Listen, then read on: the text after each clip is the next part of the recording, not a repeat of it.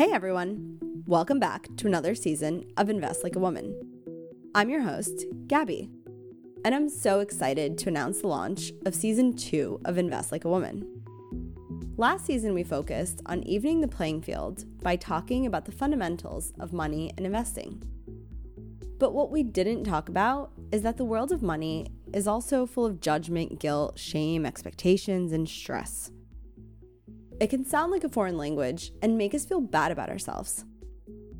But it doesn't have to be that way. So this season, we're approaching the podcast a little differently. We're breaking the taboos and talking about the emotional side of money, the part that impacts our mental health and well-being. How can you invest like a woman? Not just in the stock market, but in yourself. We'll shift gears away from the fundamentals and focus on finances and your feelings. How can you live better by investing in your financial well-being? We're bringing together money and wellness to help you invest in your financial, mental, and emotional health.